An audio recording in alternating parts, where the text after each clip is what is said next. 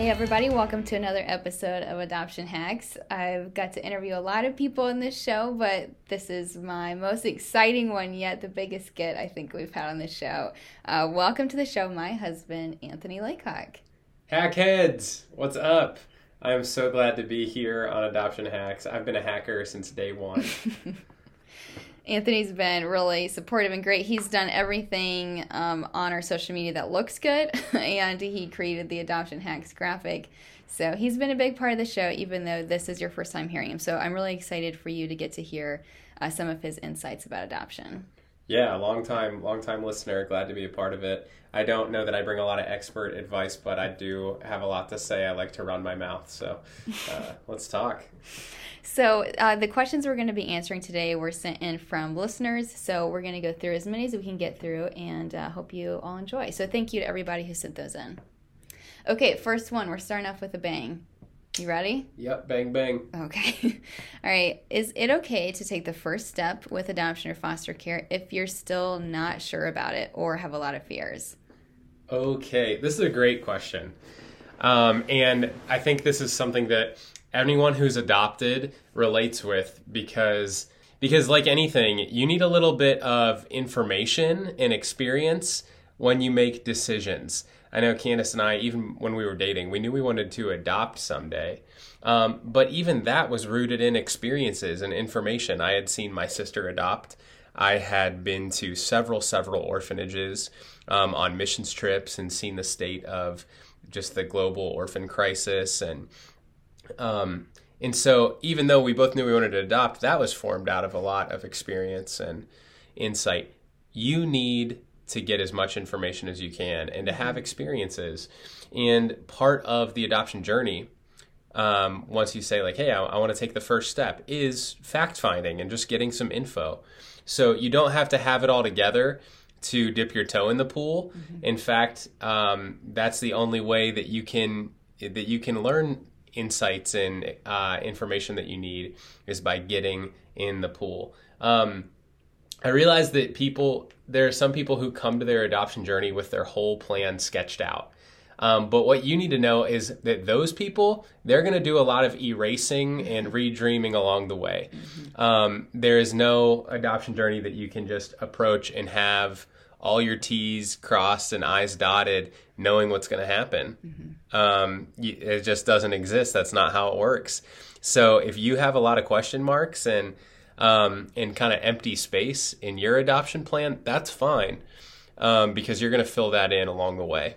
Yeah, absolutely. That's really good. And even with us going through an adoption with our first Korean adoption, going into a second one, we thought, okay, we know exactly how this is going to go. Yeah, we're pros now. And then, that all got ripped to shreds. So you're always learning and always growing in this.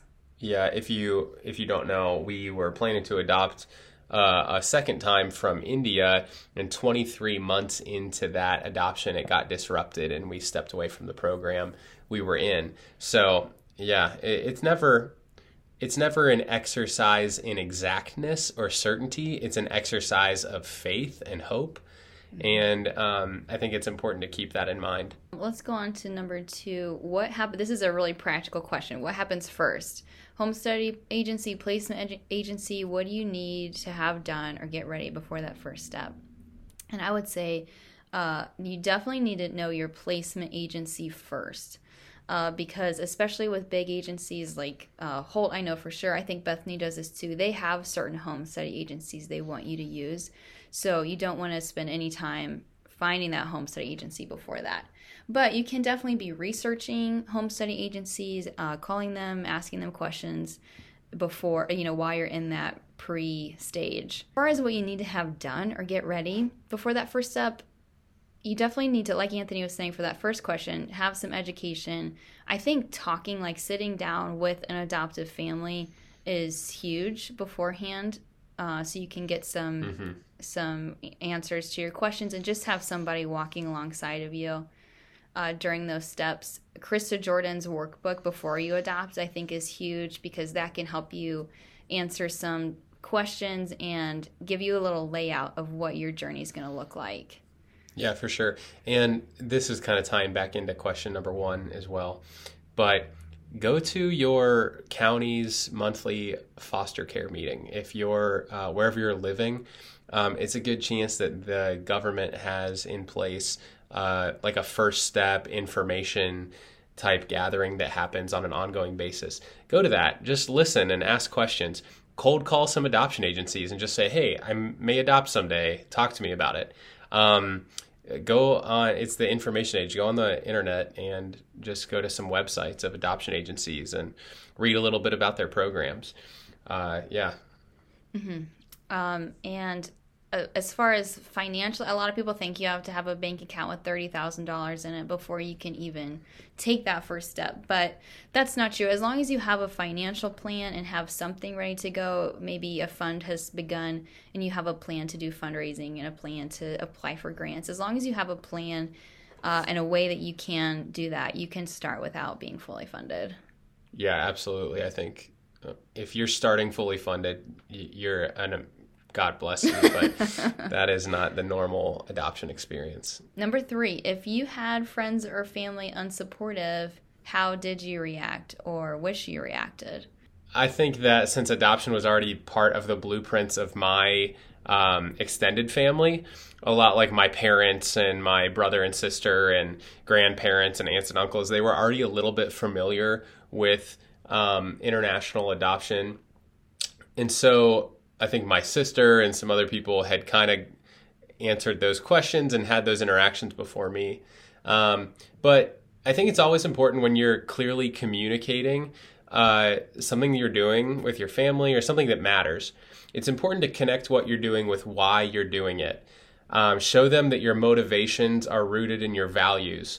So you're not talking so much about the thing you're doing, you're talking about the belief behind it, why it's necessary, why it's important. I think this way about like everything in life. If someone were to ask you something like, why are you getting solar panels put on your roof?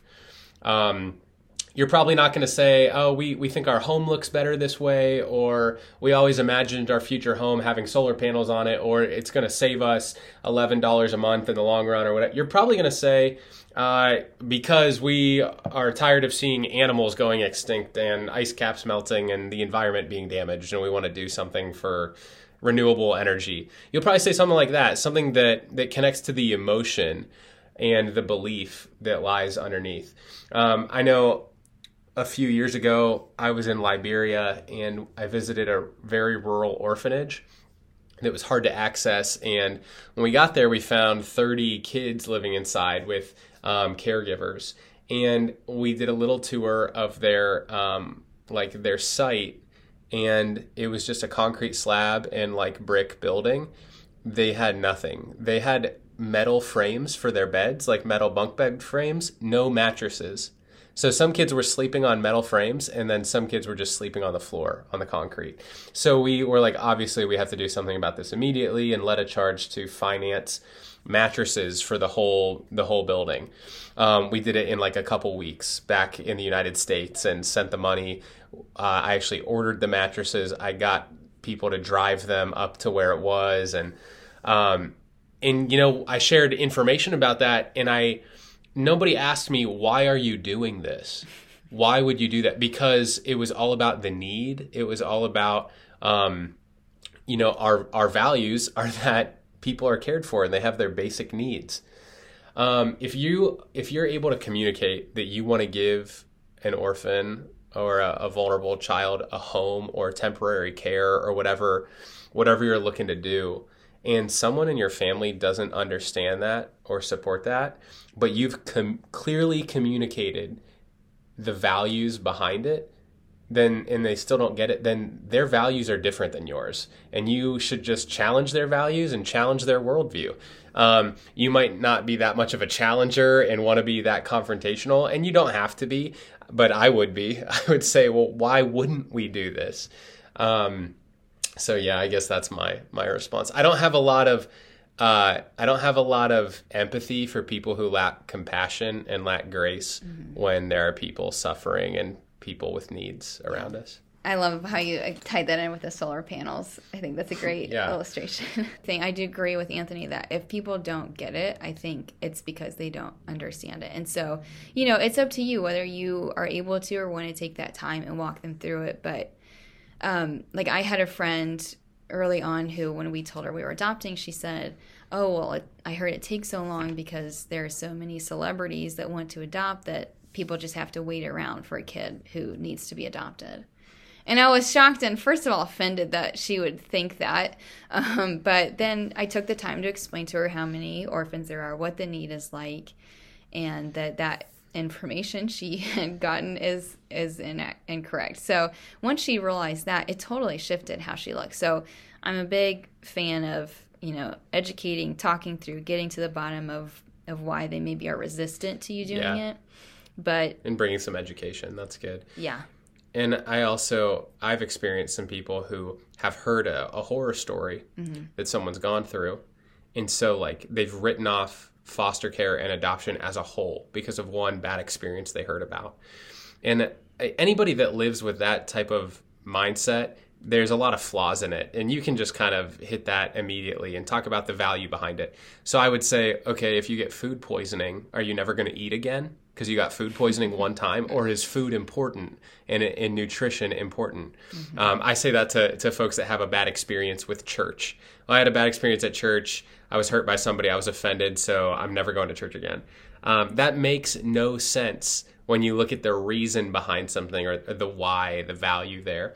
So if somebody writes off adoption as an excuse, with the excuse of some bad experience someone had, you got to point to, hey, it's worth it. It's worth overcoming the bad experiences for the cause or the need behind things. Yeah, and I hear that sometimes with people talking to their parents that would be the child's grandparents, and there's sort of a protective attitude that comes out where they want to protect their children of any hurt that they could be inviting into their lives. And so talking through those things is huge. And, like Anthony said, if you talk through it and they still aren't supportive, then move on. They'll get there. Give them time.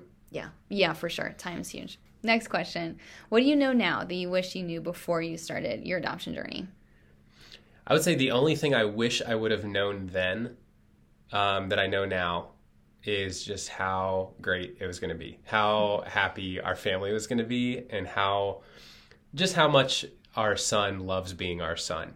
If I would have, I think I always believed that would happen, and the only outcome was going to be a great, healthy family and a healthy child. But if I would have really known the extent of just the beautiful family that we're blessed with, then I think I would have been even more gung-ho to get started and to pursue the life we have now.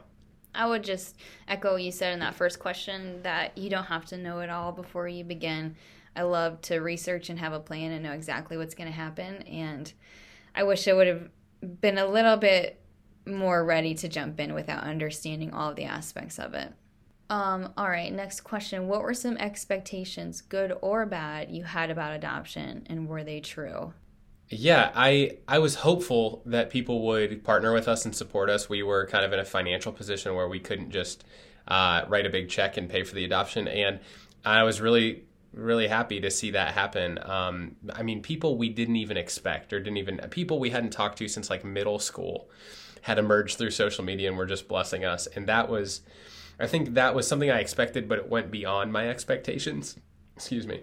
Some of the hard stuff, I would say, I've heard this about social workers, that every social worker in the adoption world is either going to be a realist and tell you, not sugarcoat anything, and tell you, hey, it might take this long.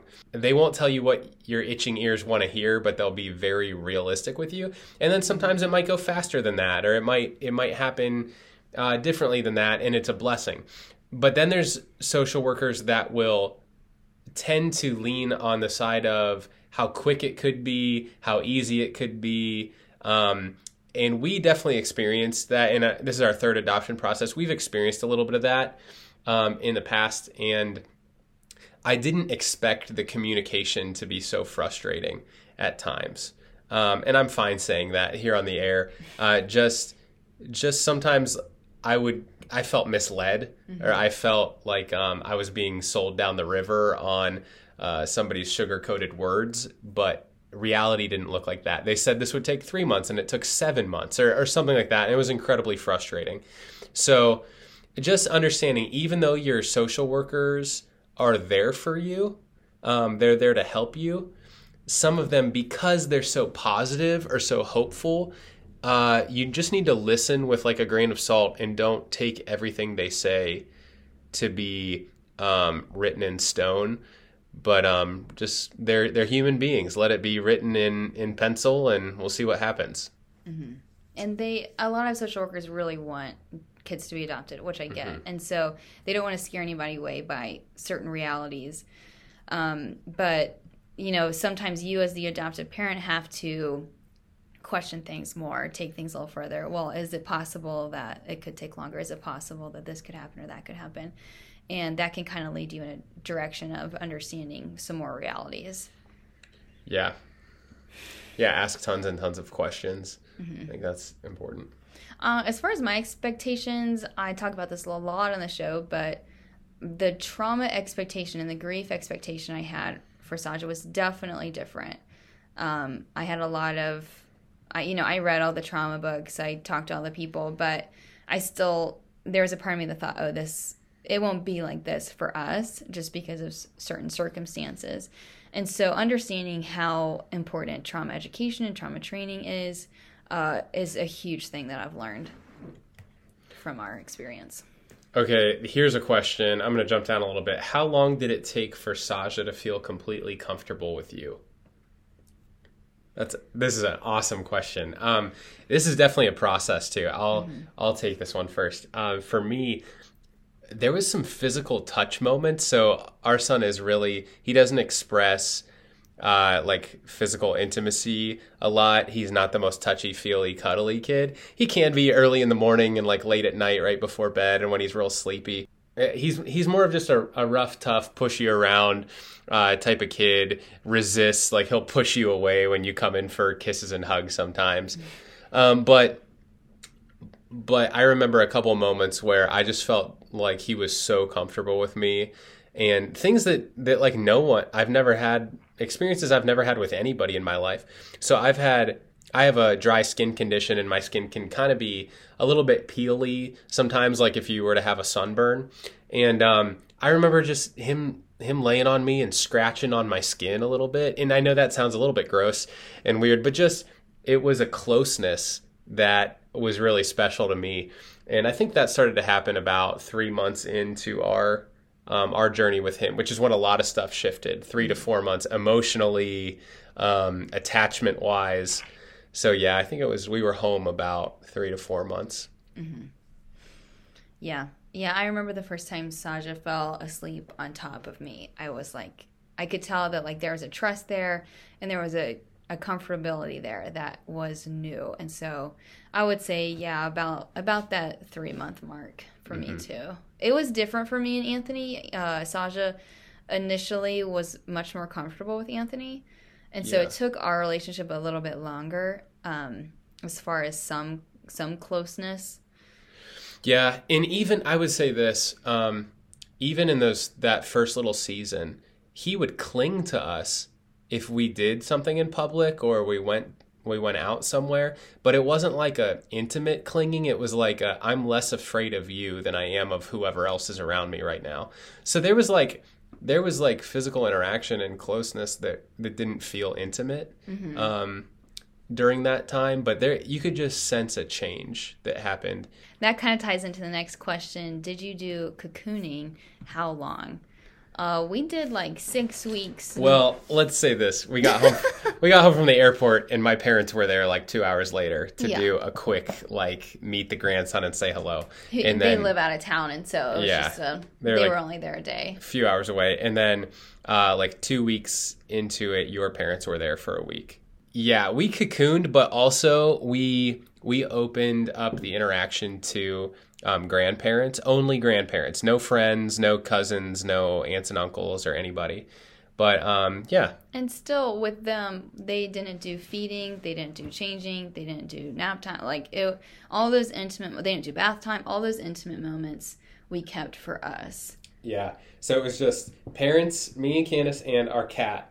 And we did a lot of exploring our house, every nook and cranny, establishing routines, working out like what he liked to eat and what was fun. And so I was off work for a week after we got home, after being in Korea for a week.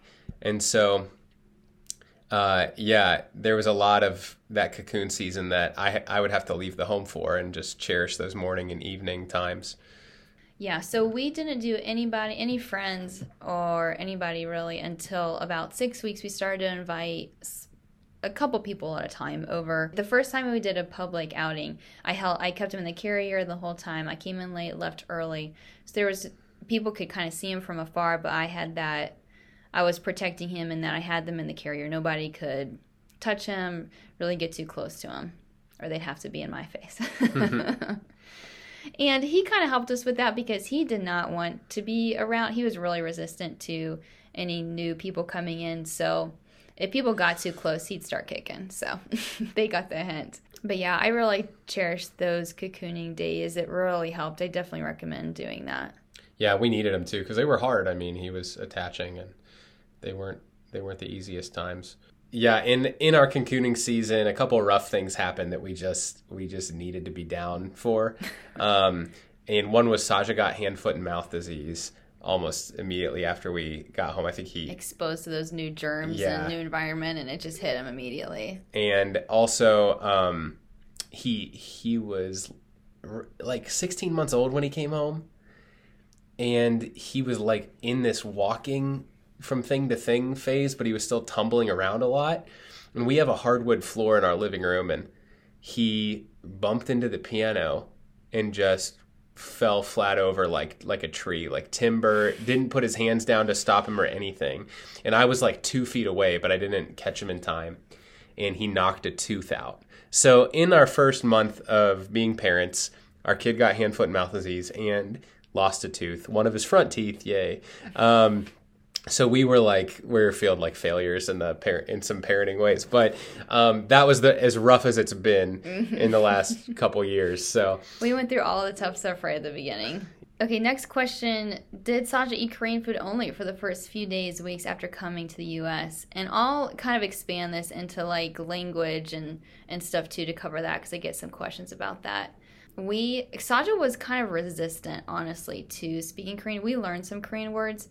And he had, I think, he was saying 2 Korean words. He was saying like 3 or 4, yeah. But he wouldn't, once we got to the U.S., would not say them, would not respond to them. In Korea, he was speaking them to us. Like, he was calling us mom and dad, Oma and Appa, and he was saying ball and saying a couple things. And then we would try to use that terminology, and he just dropped it. Wouldn't speak a word of Korean. It was really strange.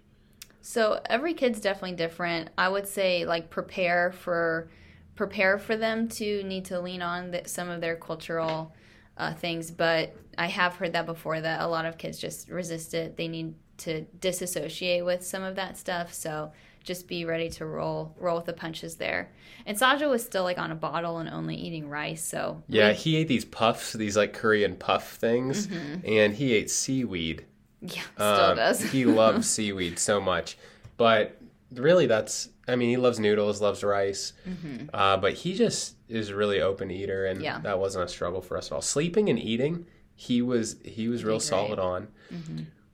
Yeah, so we kept those, that was his staple food for a while, and then we slowly brought in other foods, and like Anthony said, he was like super open to trying new stuff, so that was pretty easy for us. All right, one final question. Since we have a dad on the show, what do you say to dads who are hesitant about adoption and foster care? I would say that if there is an interest in your heart towards being a father through adoption or through foster care, I think that that's in your heart for a reason. And I also think if God's leading you towards the ministry of fatherhood or parenthood, he's going to put the courage, the patience, the self-discipline, He'll grow your empathy, help you love your kids, and you just got to stay faithful to those convictions. And it won't be easy. It's a lot of dying to yourself and your own desires. But I think that is in your heart for a reason, and you should pursue it. There's so much purpose in it. If you had a bad father, if you had someone that wasn't encouraging to you or edifying to you, somebody that put you down and limited to you, and that's an experience that I don't wish on anyone. But at the same time, if you have a good father who loves you and supports you, it is life-changing. Your insecurity, your anger, some of the issues that go along with living a fatherless life just dissipate. And so I would encourage you, there's a kid out there that needs you. And if God's putting it in your heart, it's there for a reason. So pursue it. Don't be afraid.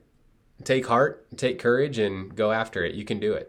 Awesome. Well, thank you so much, Anthony, for being on the show. Yeah, it was really great to be here. So proud of you and all you're doing to resource people and educate people.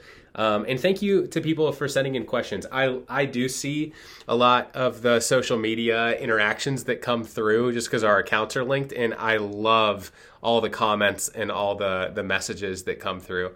Take it easy. Talk to you soon. Thank you guys for sending in those questions. And that is a wrap for season 3. What an awesome season with some incredible guests. And I've gotten to know so many of you who found the show and heard your adoption stories, which is what I love so much. We're going to take a couple months break and prep for season 4. And in the meantime, we're going to be making some announcements, unveiling some new exciting things for the show. So if you are not already, please go follow us on Instagram at Adoption Hacks. That's where you'll find all our news. We're going to be doing some special things over the break too through there. So stay tuned with us through that. Thank you guys so much for listening, following, supporting, giving us those iTunes reviews. This show is so fun to do, and I love being able to connect with all of you. So thank you so much. I'll talk to you soon.